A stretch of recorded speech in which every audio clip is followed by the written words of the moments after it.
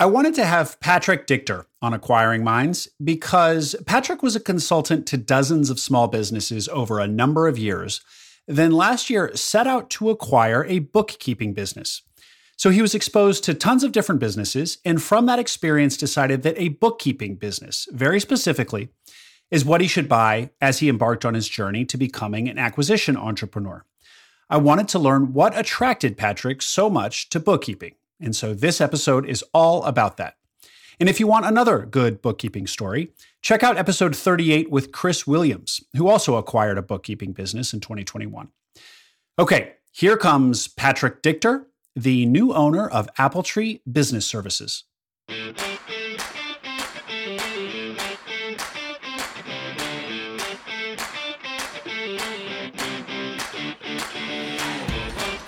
Welcome to Acquiring Minds, a podcast about buying businesses. My name is Will Smith. Acquiring an existing business is an awesome opportunity for many entrepreneurs, and on this podcast, I talk to the people who do it. As you can imagine, podcasters love to connect with and hear from the audience. I am no different, and one quick and easy way to do that is LinkedIn. Many of you have already reached out to me via LinkedIn. Thank you for that. But I figured I would mention it here on the pod and encourage everyone else to do the same. Connect with me. Let me know what you'd like to hear more of, or if you're searching, how that's going. It's really cool to hear from you. Just search Will Smith Acquiring Minds on LinkedIn or on Google. That should also turn up my LinkedIn profile toward the top of the results. Just make sure to search for Will Smith Acquiring Minds. If you search just Will Smith, there's this other guy that'll appear first. See you on LinkedIn. Patrick Dichter, thank you for joining me today on Acquiring Minds. I'm happy to be here. Thanks for having me.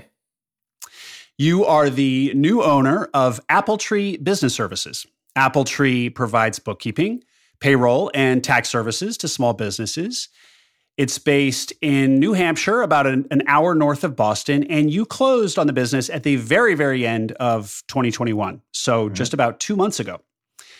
Looking forward to hearing your story today, Patrick, and to having you tell us about bookkeeping, which is a business that has interested me and I know others for reasons that we'll talk about. But start us off, Patrick, with your background. Give us the 2 minutes on you and just taking us right up to that decision to go out and want to buy a business. Yeah, thank you for having me and hopefully add some value to your listeners. I know when I was searching, I felt like I had podcasts and Twitter, and those are my amigos. Those were your MBA. It was kind of a lonely, anonymous search while I was looking. Cool. So, my quick story, grew up in Colorado, undergrad and MBA. I, went to school. I was not an accountant by trade. I took accounting courses. And then I went down a sales path. So I sold door-to-door in college and really cut my teeth doing door-to-door sales. And then I helped grow a digital marketing agency after my MBA, and we grew it from 0 to 35 million in revenue while I was there. And I loved serving small businesses during that time. And then I joined a consulting company, Cultivate Advisors, a great small business advisory company, and had about a 3.5-year run there. And what led me here was, we'd start these consulting engagements, and most of the time we'd see really bad bookkeeping. It was out of date and kind of a mess, and we always end up referring it out. And I had an itch to go buy a business, and as I thought about different industries or B2B service, categories, I just kept coming back to bookkeeping. And the more I explored it, the more excited I got. And so I searched for about 10 months and ultimately closed on Appletree at the end of 2021. Cool. I want to dig in a little bit. I want to hear about how Cultivate informed this and the fact that you went out looking for a particular type of business. That's really important part of your story. But you glossed over a little bit, Patrick, this itch to buy a business. Where did this itch come from? Had you been entrepreneurial before? Why buy a business rather than start one from scratch? Give me more about just kind of the emotional journey personal journey to arriving at, I want to go out and buy a business. Yeah, not to get too personal, I didn't grow up with money, grew up kind of lower middle income, and I feel like I had that entrepreneurial bug, but I never looked at myself as a founder type. I'm not a technical or software developer. And I had a couple of stints where I, started a consumer product company, or I started, small landscaping company growing up. And, I love the advisory work that we were doing, but naturally you're going to see some people that are doing really well and making great money and think maybe I could do that, or maybe I could have more time freedom, So that's where it came from. I think it was always there. And then, in doing 3 years of advising, you see all these different businesses and you see patterns, and just getting to know what my strong suits are. My strong suits are sales and marketing. So feeling like if there was an opportunity to run with that, it could be a good one, so that's great. part of it. Yeah. And why not? So as you just alluded to the fact that we all now think of founders and entrepreneurs as Mark Zuckerberg and Elon Musk, highly technical, which is unfortunate because, of course, that's historically not been the case, and it's not the case now. But it's what the media has told us. So, but going back to whether or not to start, buy versus build. Sounds like you'd started a landscaping company as a younger guy, but why not buy? Why not start a bookkeeping business rather than buy? So in other words, start a business that doesn't require technical chops. In the bookkeeping and accounting space, it's something that I thought about. And I think if you have listeners who are already an accountant, it's probably better off to build. A couple of reasons made me want to buy. Frankly, household cash flow, we have 3 young kids, and just the ramp up to, get it to be able to support us. I don't know if I would have been able to do that. And frankly, I thought if I could buy an existing one, I could maybe add more value and move faster towards my long-term goals, and maybe save a few years and not burn out versus like trying to build it from scratch. So, in just your time at Cultivate, actually, before Cultivate, you said you worked at the digital marketing startup that grew from 0 to 35. That sounds suspiciously like Cassie Niekamp. Were you guys was this Rev Local? Yeah. So yes, Cassie and I worked together. I was her sales leader for a bit, and she's a dear close friend of mine. So we met each other in Ohio at a networking event. She came to work at Rev Local. We launched a couple different markets together, St. Louis, Chicago, and then she joined Cultivate in Chicago, and she's like, "You should come check this out. I really think you'd like this work." And and we're still close friends to this day. So just for the audience who hasn't listened to, Cassie was one of my earlier interviews, probably, 15, 20. She bought a fencing company on Biz Buy Sell. So you guys are following each other from Rev Local to Cultivate to Acquiring Minds to buying businesses. That's pretty cool. Okay, so Cultivate. So I had Cassie on talking about Cultivate. I then have had the CEO of Casey Clark on, who the CEO of Cultivate. So Cultivate is just something I've watched. A business that I've watched seems to be doing really well. Small business advisory consulting, as you said, and growing like crazy. You see such a wide cross section, presumably over 3 years, 3.5 years of Cultivate, such a wide cross section of small businesses, and you decide to go after a very specific type of business, namely bookkeeping. And so, give us a sense of like all these other businesses. How many of these other types of businesses did you see, and that bookkeeping was really rose above to grab your attention? Yeah. So Cultivate does one-on-one advising, and I probably had like 40 to 45 clients myself during that time. Okay. That included a lot of professional services, a lot of marketing agencies, and then a lot of trades, cabinetry, drywall, remodeling, solar. So yeah, that most of their clients are service-based businesses that are like, 0 to 10 million. So, and were any of those business types or industries tempting to you? Did you consider going down a different path in bookkeeping before? Yeah. I mean, I'm always like chatting with people on Twitter. I think property management is one that is very attractive to me. I had a software development client that similarly, I was like, wow, this is a great business. There was a small software company that service trucking companies that I worked with that appeals to me. And I had a lot of marketing It was custom software or as a SaaS? It was a SaaS tool for trucking companies. And then I had a lot of marketing agencies, but I did not want to buy a marketing agency. And a lot of people were like, what? Why wouldn't you go buy an agency? And especially since you've said sales and marketing is your strong suit. Yeah. So a couple things. Bookkeeping, I saw just how transformative that was to a small business when they had good, clean data and they started to understand their numbers. And frankly, I think the competition is higher in marketing agencies. I think there's a lot of people that, it's frankly higher competition versus a little bit more of like a cottage industry in bookkeeping. And what I saw with, the firm I was at and a lot of other marketing agencies, you can do a great job and people will just change their mind and stop doing marketing with you. Right. Whereas it's hard to leave an accounting firm if they're doing a decent job. So it's pretty sticky.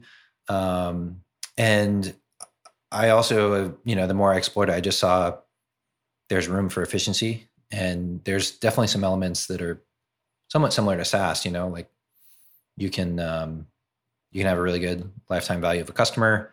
You get the recurring revenue.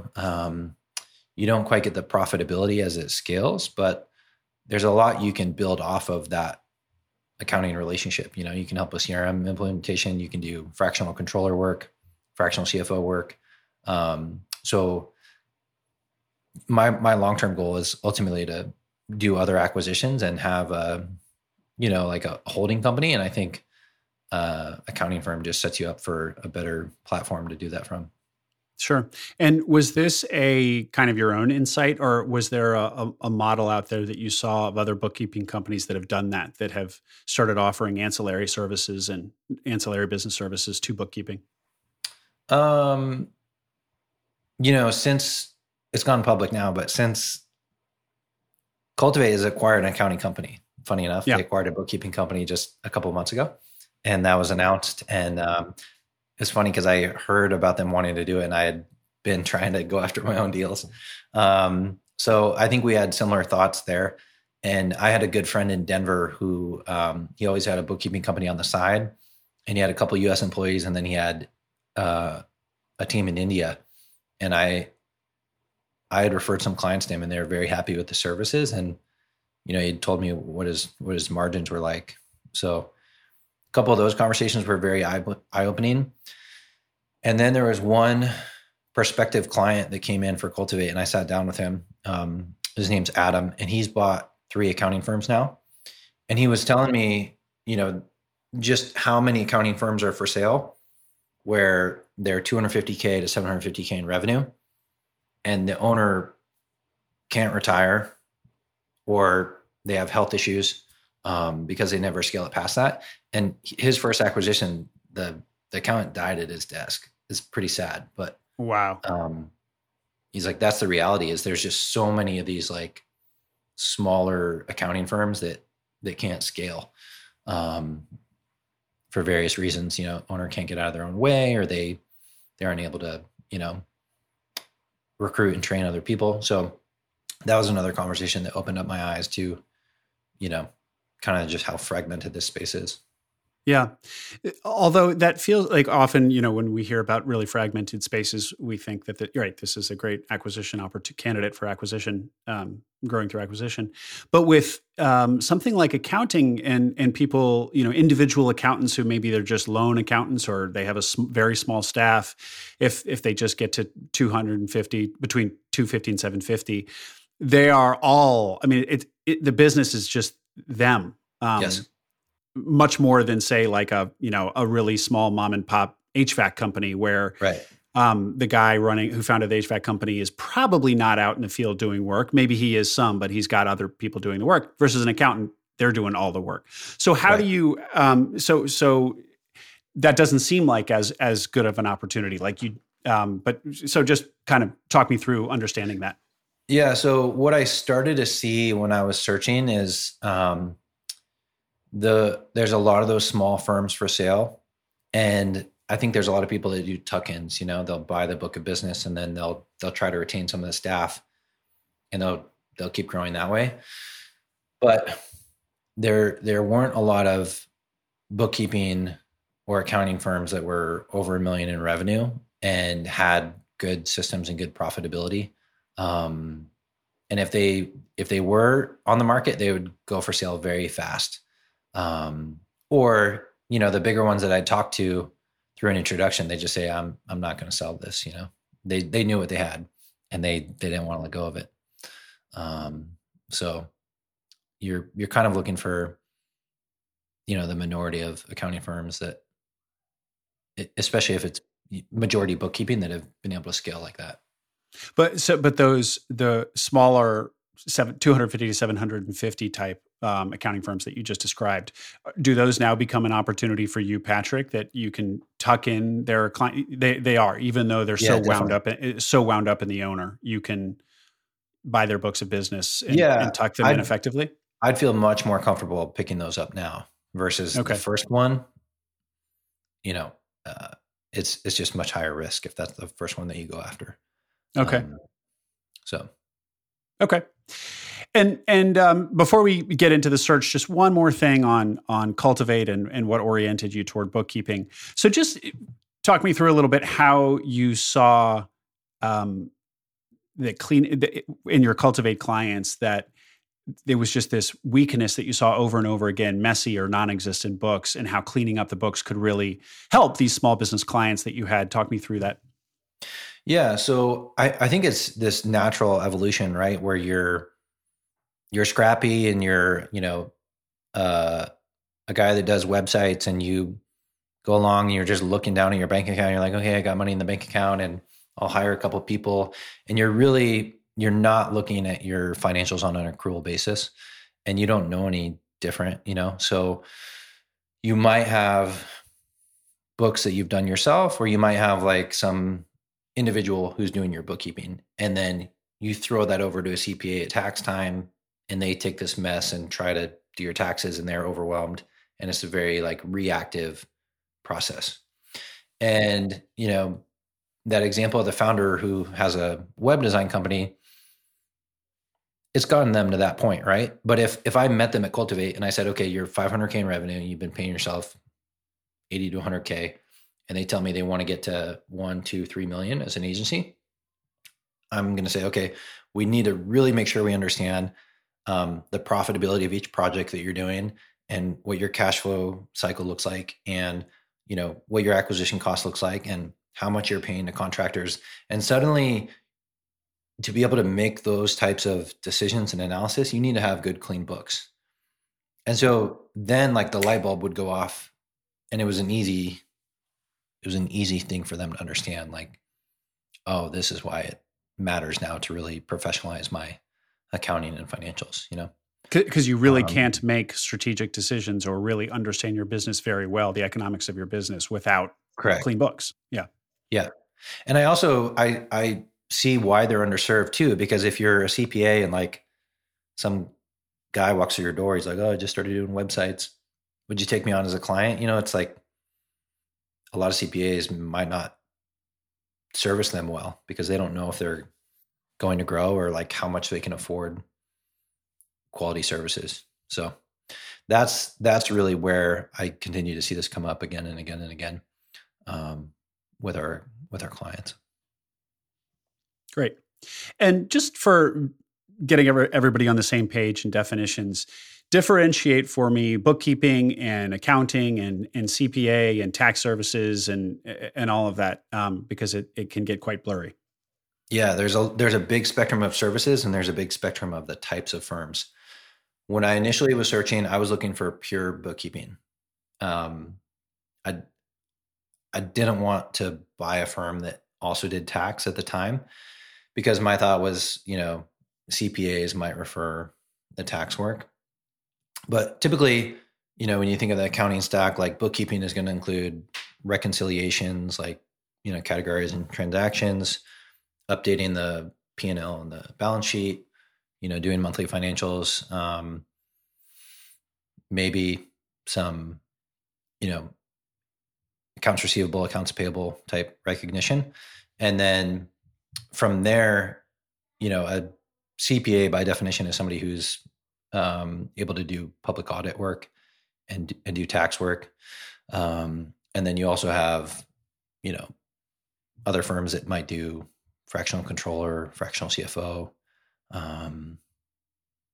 And a lot of firms will do payroll as well. So there's a very wide spectrum. And also the firm I bought just serves businesses. There are some people that will choose, to just cater to certain industries or also take on individuals. So there's a lot of accounting firms for sale where you see a lot of individual returns coming through the door. And then there's this other spectrum of, if you look on accounting brokerages, you'll see cloud-based or traditional. And, traditional is where like somebody's coming in and probably visiting your office and dropping off physical returns. And then the cloud-based. The cliche shoebox full of receipts, right? Yeah. So, yeah. So, and then there's also all the particularities around what software tools do you use.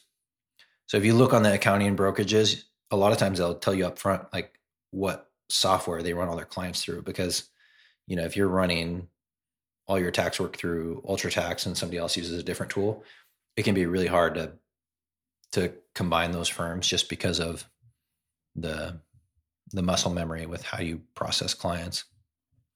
So in this world, you're kind of like as you said, like an UltraTax shop versus versus a QuickBooks shop. I don't know. Maybe QuickBooks is just what individuals and small businesses use, not what the firms use. Yeah. So a lot of times it's around the tax software where they'll make the distinction on, Yeah. So.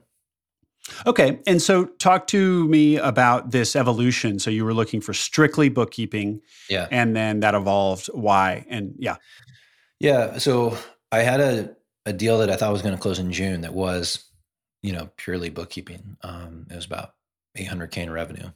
And that deal fell apart. And it was frankly two things. One, there's just not many that are big enough to, have the seller's discretionary earnings that felt worth it to me. And then two, as I talked to more people who had done the acquisitions, they said CPAs don't end up referring you back clients a lot of times. They'll try to keep the bookkeeping, or they're going to keep the referrals close to their vest. And as I was doing my own outreach and I met Steve, the previous owner of AppleTree, and he explained to me the model of how they've, handled tax work with clients and the structure, I became comfortable with it and willing to, take on a little bit more risk, a little more compliance. And it allowed a bigger firm size. And I think it creates more stickiness with clients when you're doing their tax work as well. Okay. So you kind of backed into it because an opportunity presented itself to buy something that was more than just strictly bookkeeping. Yeah. Mm-hmm. What were you going to say? And it was also just becoming, when I first started, I was like, I don't want that risk or responsibility. Yeah. And I have become okay with it. So, yeah.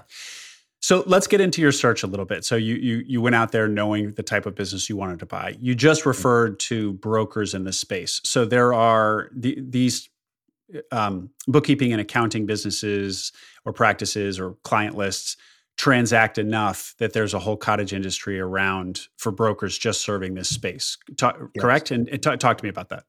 Yeah. So there's probably 4 or 5 brokerages that just cater to accounting firms, and none of them would take me seriously except one, Poe Advisors. But I just could not get the time of day. I'd try to build a relationship with a broker and tell them my background and tell them that, I can grow the firm and I'll backfill the owner's time. And they're just like, no, if you're not a CPA, like, I'm not going to present you to our clients. Go partner with a CPA and come back to me. But yes, there's definitely, most of the deal flow is controlled through those brokerages. It's, they'll throw the deal up on BizBuySell as well, but it's not like that's the platform that it usually comes through. And these brokers wouldn't take you seriously or wouldn't even talk to you because you're not a CPA.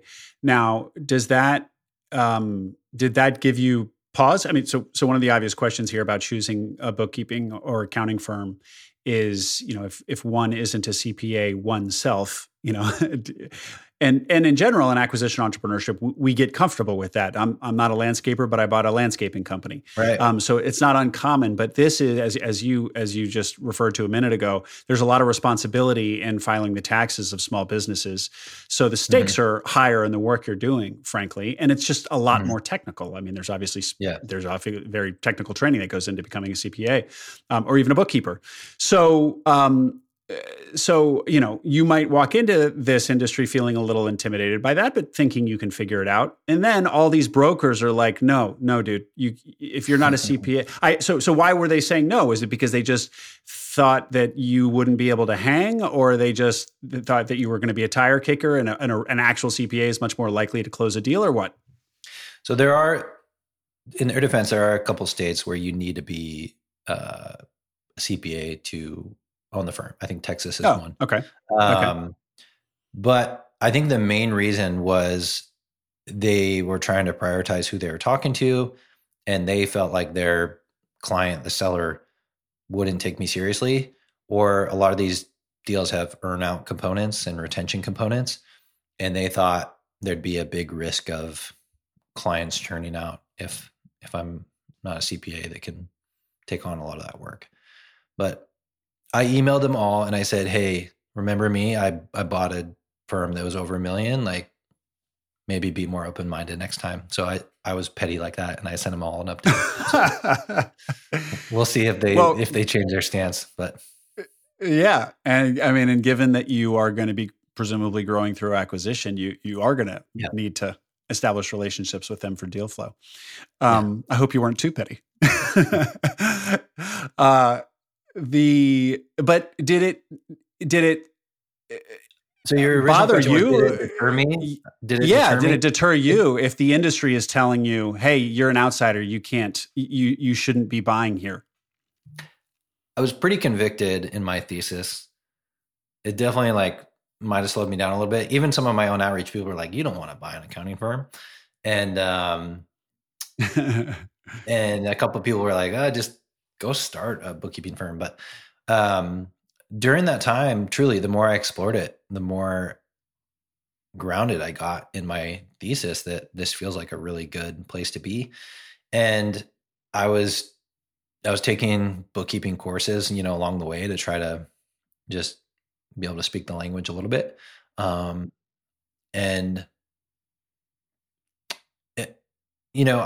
probably submitted 6 LOIs. And so I dug in and due diligence on a few of those. And even after some of those deals that didn't go through, I continue to remain excited that there'd be one out there and that I could make this thing go. So let's get into how you were ultimately successful with your search. You're given the cold shoulder by the industry's brokers. Yeah. So you engage in a proprietary search, ginning up your own deal flow. Talk to me about what that looked like and the mechanics of it.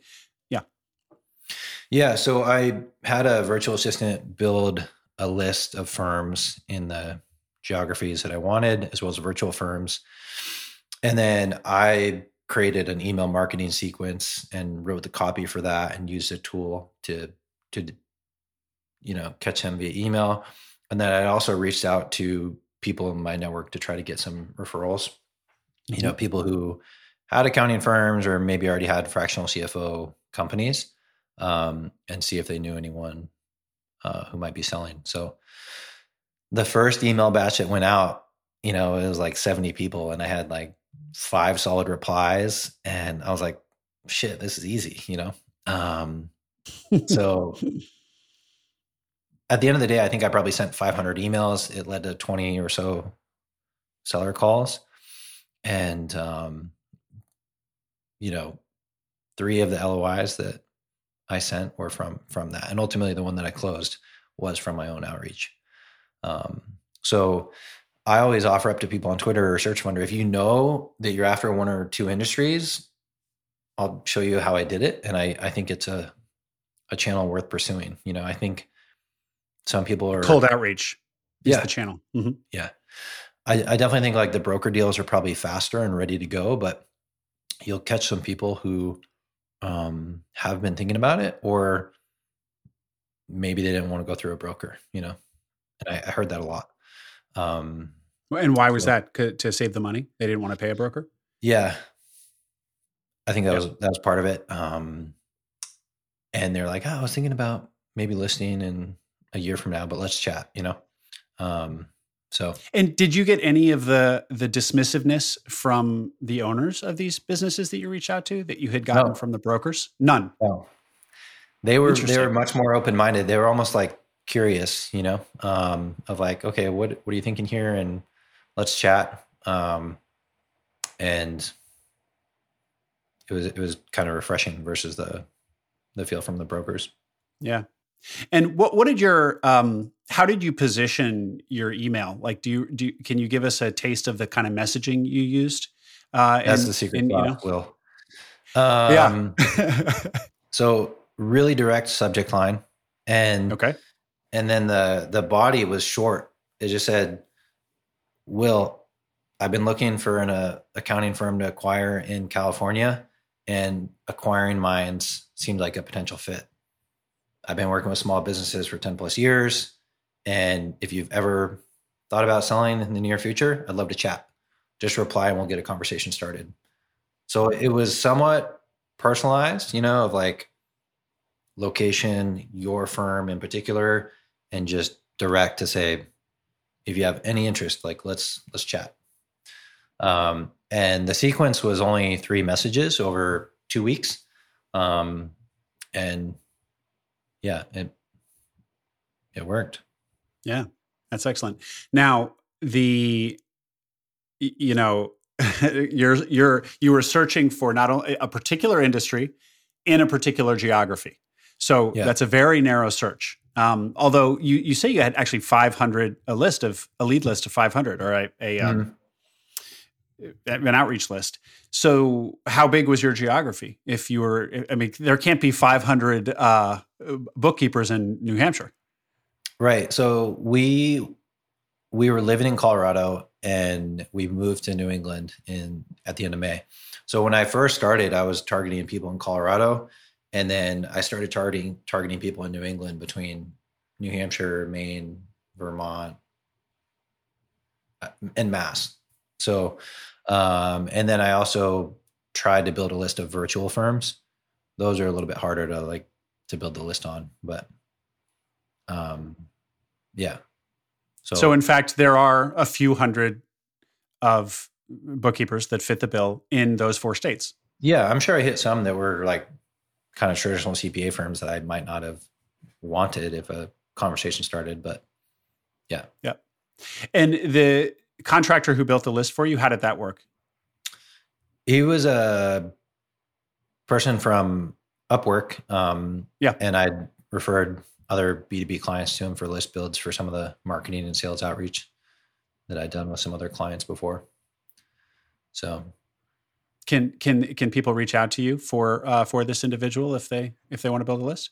Yes, but don't reach out to me unless you're going to follow through on your shit. I have so many people that say, well, you teach me how to do it. And I send them exactly how to do it. And I say, it'll take $500 and 10 hours of your time. And hardly anyone follows through. But one other guy on Search Funder did.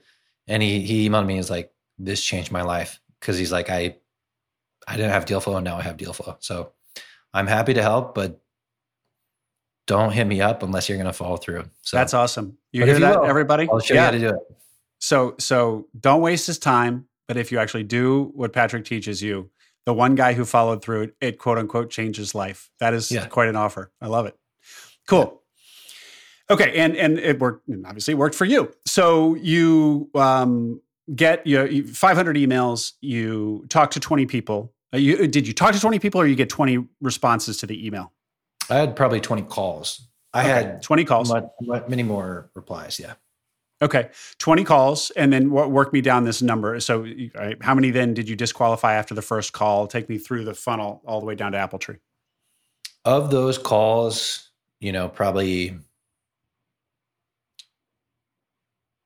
of those 20, probably 7 or 8 felt like making an offer to.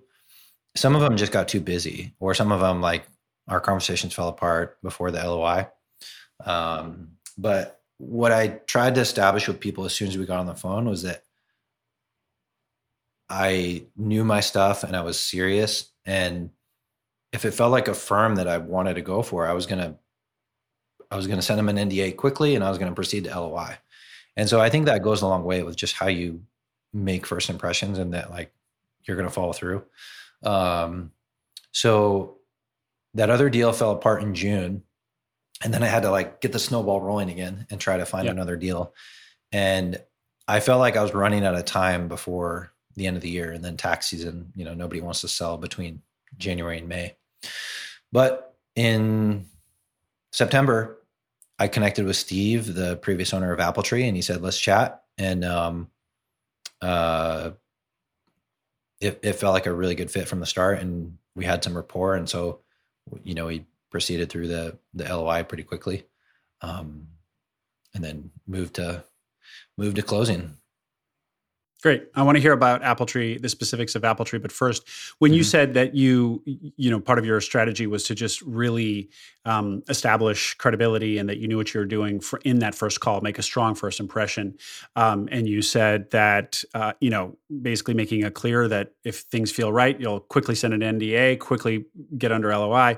Was there anything else in that call that you did to give off a positive first impression that you were a serious buyer?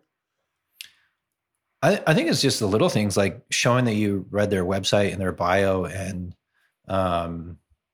be genuine with connecting with them on how they built their business and why they want to sell, and show them that I had a plan to continue their legacy and grow the firm. Was there anything about, like, demonstrating financial wherewithal that you could no, pay it's for kind of part of my story, like I did at the start here, like, here's my background. I love small businesses. I spent time in consulting, and I've just seen how important bookkeeping and clean financials are. And, I want to acquire a firm and serve those small businesses. So cool. Okay. And then, after the seller call, I would follow up with an email and say, like, great to meet you. Here's why I think I'd make a good person to sell to. And I would just keep the process moving along, with them. So, and were you self-taught on all this, Patrick, or were you following a playbook from one of the books, or a course or something? No, it was frankly just from my background in sales. It's like, well, yeah, of course. Reiterate, follow through, be direct, and I know they're busy, so I'm trying to, stand out in their mind and keep it on the rails. So, but it was funny because there was one fractional CFO who referred me to, he's like, oh, this is a great bookkeeper. And I got to an LOI stage with her, and suddenly she had another offer. And I'm like, you weren't going to sell, and now you have 2 offers. I was like, I'm on the phone with her attorney. I was like, if your other offer is this mutual friend, the fractional CFO, you should sell to him, And they're both just dead silent. And they're like, we can't say who the other party is. I was like, okay. I was like, just sell to him. So it was kind of funny because I went through all this work with this referral, and then he ended up making her an offer as well. So it's such a roller coaster, just the looking and trying to get under LOI. And then once you're under LOI, trying to get the financing approved, and, you find some things you don't like in due diligence, and, but it all worked out. So tell us then about Appletree. And Steve was the seller's name? Yeah. Tell us about Steve and Appletree. So Appletree, we do bookkeeping, payroll, and tax for small businesses as a package service. So instead of that experience of, like, sending your bookkeeping to one person here and then sending it over to a CPA over there, we do it all in one plan. So what that creates for a small business is a more proactive approach that helps you get, better financials that are more up to date and more clean. There's cash flow planning that goes into that. There's better tax planning that goes into that. And you have a team that you can lean on. So what I really loved about AppleTree is he had 3 managers who are the tax experts and really run the client relationship. And then there's staff accountants and payroll. So Steve only had 2 clients that he was involved with anymore. And the 70 plus clients really had their managers as like their go-to person. So it was productized really well. So it created a better, better cash flow for the company and a better client. And by productized, you mean, Patrick, it was like a monthly, kind of like as you said earlier, kind of like a SaaS model. So your clients, the 70 clients, pay monthly. They don't pay one lump sum at tax time. Correct. Yep. And it's the same fee every month in, month out?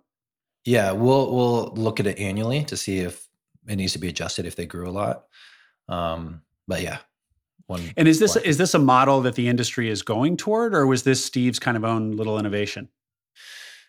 It's becoming more common, but the advantage with AppleTree, and I didn't know this, is he's been part of an association called PASBA, and that's an association of accounting firms that just serve small business.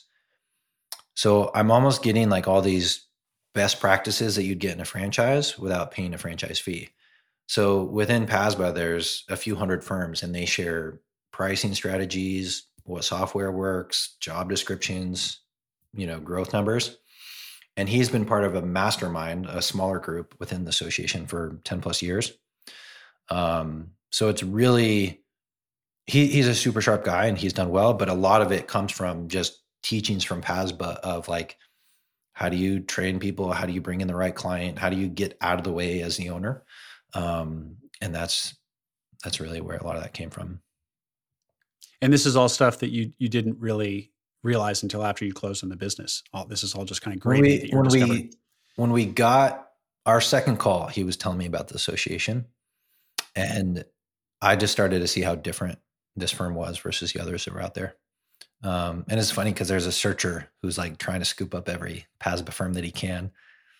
He's Harvard MBA with a bunch of investor money, and he's found out how well run they are, and he's trying to buy a bunch of them. I think he's bought 2 now. There might be more after this interview. There might be more. Yeah, there was also the Shannon, who's the Live Oak banker that specializes in accounting firms. When I was talking to him, he said, "Oh, this is a PASBA shop." He's like, "They're much different. They're very, very good." Oh. And he's like, and what does PASBA stand for? I don't know. Professional Association of Small Business Accountants, maybe. Oh yeah. Sounds good. Yeah. But it's PASBA. Yeah. Yeah. Okay. And so it was kind of funny because we closed in December, and normally his mastermind meets every January. So early January, I got to meet these people that he's known for 10 years. And I sat on the hot seat, for 2 hours, and I gave my business plan and like what's going on in the business. And then I got to see all of them do it with, their growth numbers and their profit margin and what their org chart looks like. It's pretty incredible. When they went around and you saw, everybody open the kimono of their own businesses, did that make you feel like you had something really to compare AppleTree to? Did it make you feel better or worse about AppleTree? Better. Because we're kind of middle of the pack in this group of 10 in terms of size. And there, we haven't gotten to the numbers yet, but there were 3 firms that are like 2 and 3 times our size. And when I heard their challenges, I was like, game on, I can solve that. I was like, it just made me excited. And you can solve that because of your own personal experience, your own professional experience. Yeah, their challenges are around recruiting and sales and keeping good systems in the business. And I was like, great. It seemed like for everybody, it's a slog to get it up to $1 million in revenue. And then it seems like you can move much faster to go from like 1 to 5 million. Very exciting. Okay. Well, speaking of numbers, tell us what you can about AppleTrees. Yeah. So The business was basically doing 1.2 million in revenue the prior year and 330,000 in sellers discretionary earnings. And it was on the little bit bigger side of some of the ones that I came across. And these businesses trade for usually between 0.9 and 1.5 times annual revenue. So I ended up, kind of right in the middle of that. And we're, only 2 months in, but we've retained every client, and the monthly recurring revenue is up 10% over last year.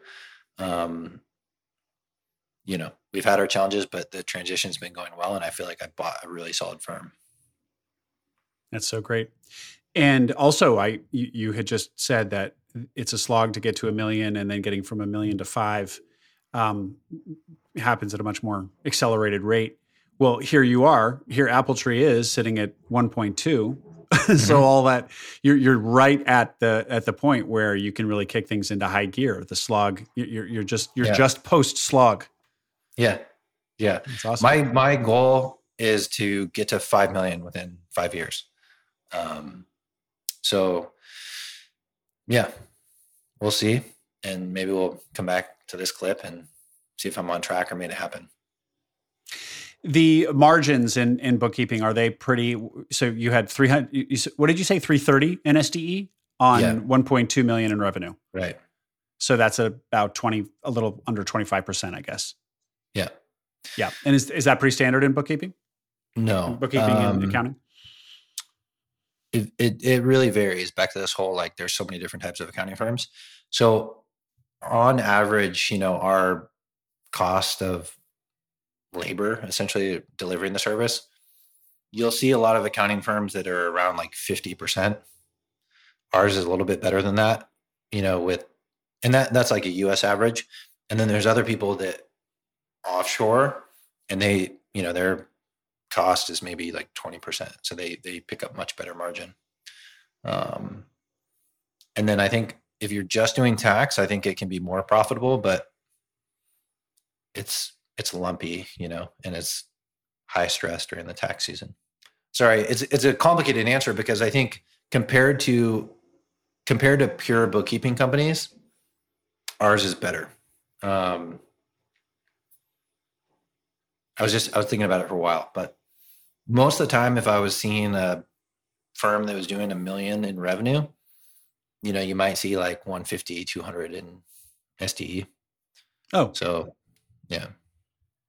I think the net is probably on average between 15 to 20%. So we're a little bit above that, the way it was run previously, but I don't think that'll continue because, I'm just not as efficient as Steve was, and I'm going to grow it and reinvest in growth in people. So yeah. And is AppleTree then what you would call a cloud firm? No, we're sort of in the middle between traditional and cloud. COVID definitely forced, a lot of more remote engagements. But we have a physical office, and, people are probably there 80% of the time. And there's some clients that mail things to us. So we're not a pure cloud firm. I know you had Chris on an episode a while back at System 6. Yep. His is 100% pure cloud. Yeah. Mm-hmm. And is part of the strategy to become 100% cloud or not necessarily? I definitely want to keep moving that way. I don't want to lose, ideal clients, but I want to continue to keep moving that way. One of the pivots I want to make is, up to this point, he's gone to market geographically to say, we're the go-to firm in this area of New England, and I want to go to market based on industries, which, makes us service people all over the country. Yeah. Yep. And what industries are those?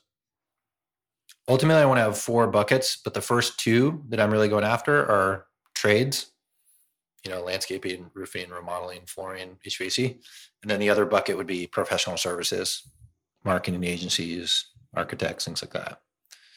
So I want to say if you're a service-based business, either trades or B2B services, like we're your go-to accounting firm for people with 1 to 30 employees. And did you choose those buckets for strategic reasons or because it's really what you know and you just got so familiar with it, Cultivate?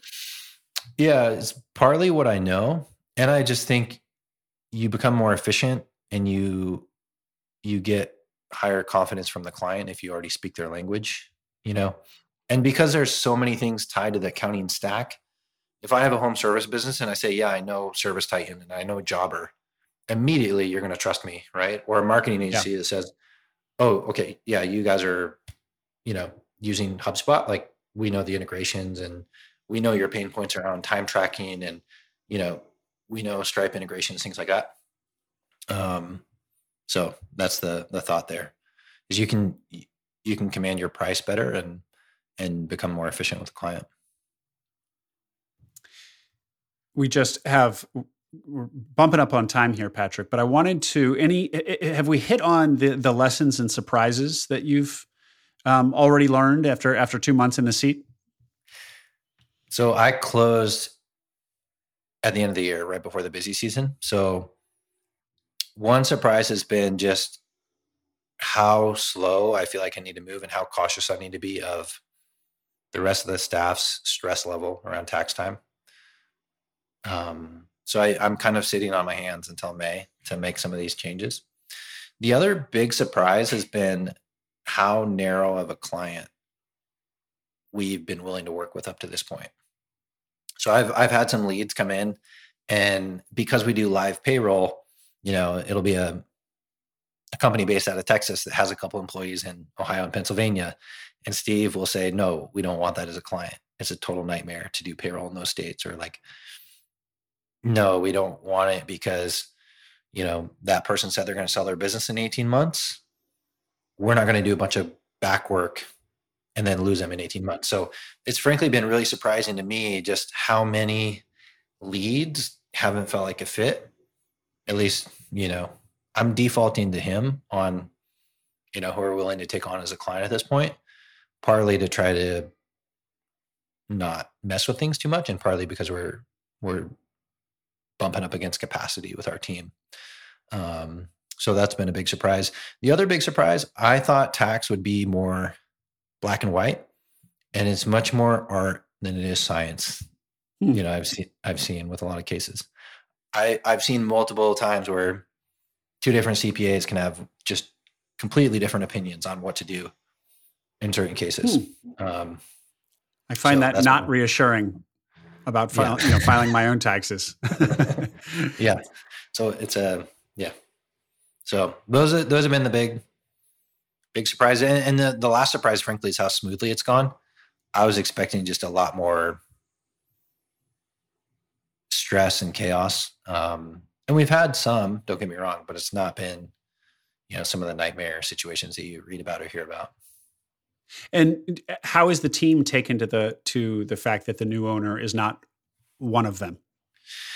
They've been really positive and supportive. And I think Steve did a good job of selling them on that idea. He said, I could have sold to a regional firm and they probably would have cut half of you and got rid of the office. Because Patrick is not a CPA himself, there's not going to be a lot of change around here. We're going to keep the same procedures, the same team, the same office, et cetera. And I've tried to build relationships with them quickly and make sure that I don't change things early on. You referred to Steve, the way you talked about the leads coming in, new business coming in, and Steve kind of filtering out stuff that isn't a good fit. First of all, is he still helping you in the business? I mean, what's the handoff looking like? Our purchase agreement was he'd stay on through May. Through tax season? I'd imagine maybe he'd work for us part-time afterwards. We have a really good relationship and he's super sharp. And that's probably my biggest challenge is just filling his shoes when he's gone, so we'll see. And was he open to selling because he was a retiring guy? I think he wanted just the weight of ownership off his shoulders. It's been a brutal couple of years for accountants between PPP and EIDL and CARES Act and all these tax changes, and they never had a chance to breathe, So I think he was just feeling all the weight of the past couple of years and just not wanting all the pressure of owning on him and wanting to do a little bit of travel. So when we started talking, he's like, okay, I need to know if you're a serious buyer and if you're going to be it or not. Otherwise, I have these 2 other people that are sending me LOIs,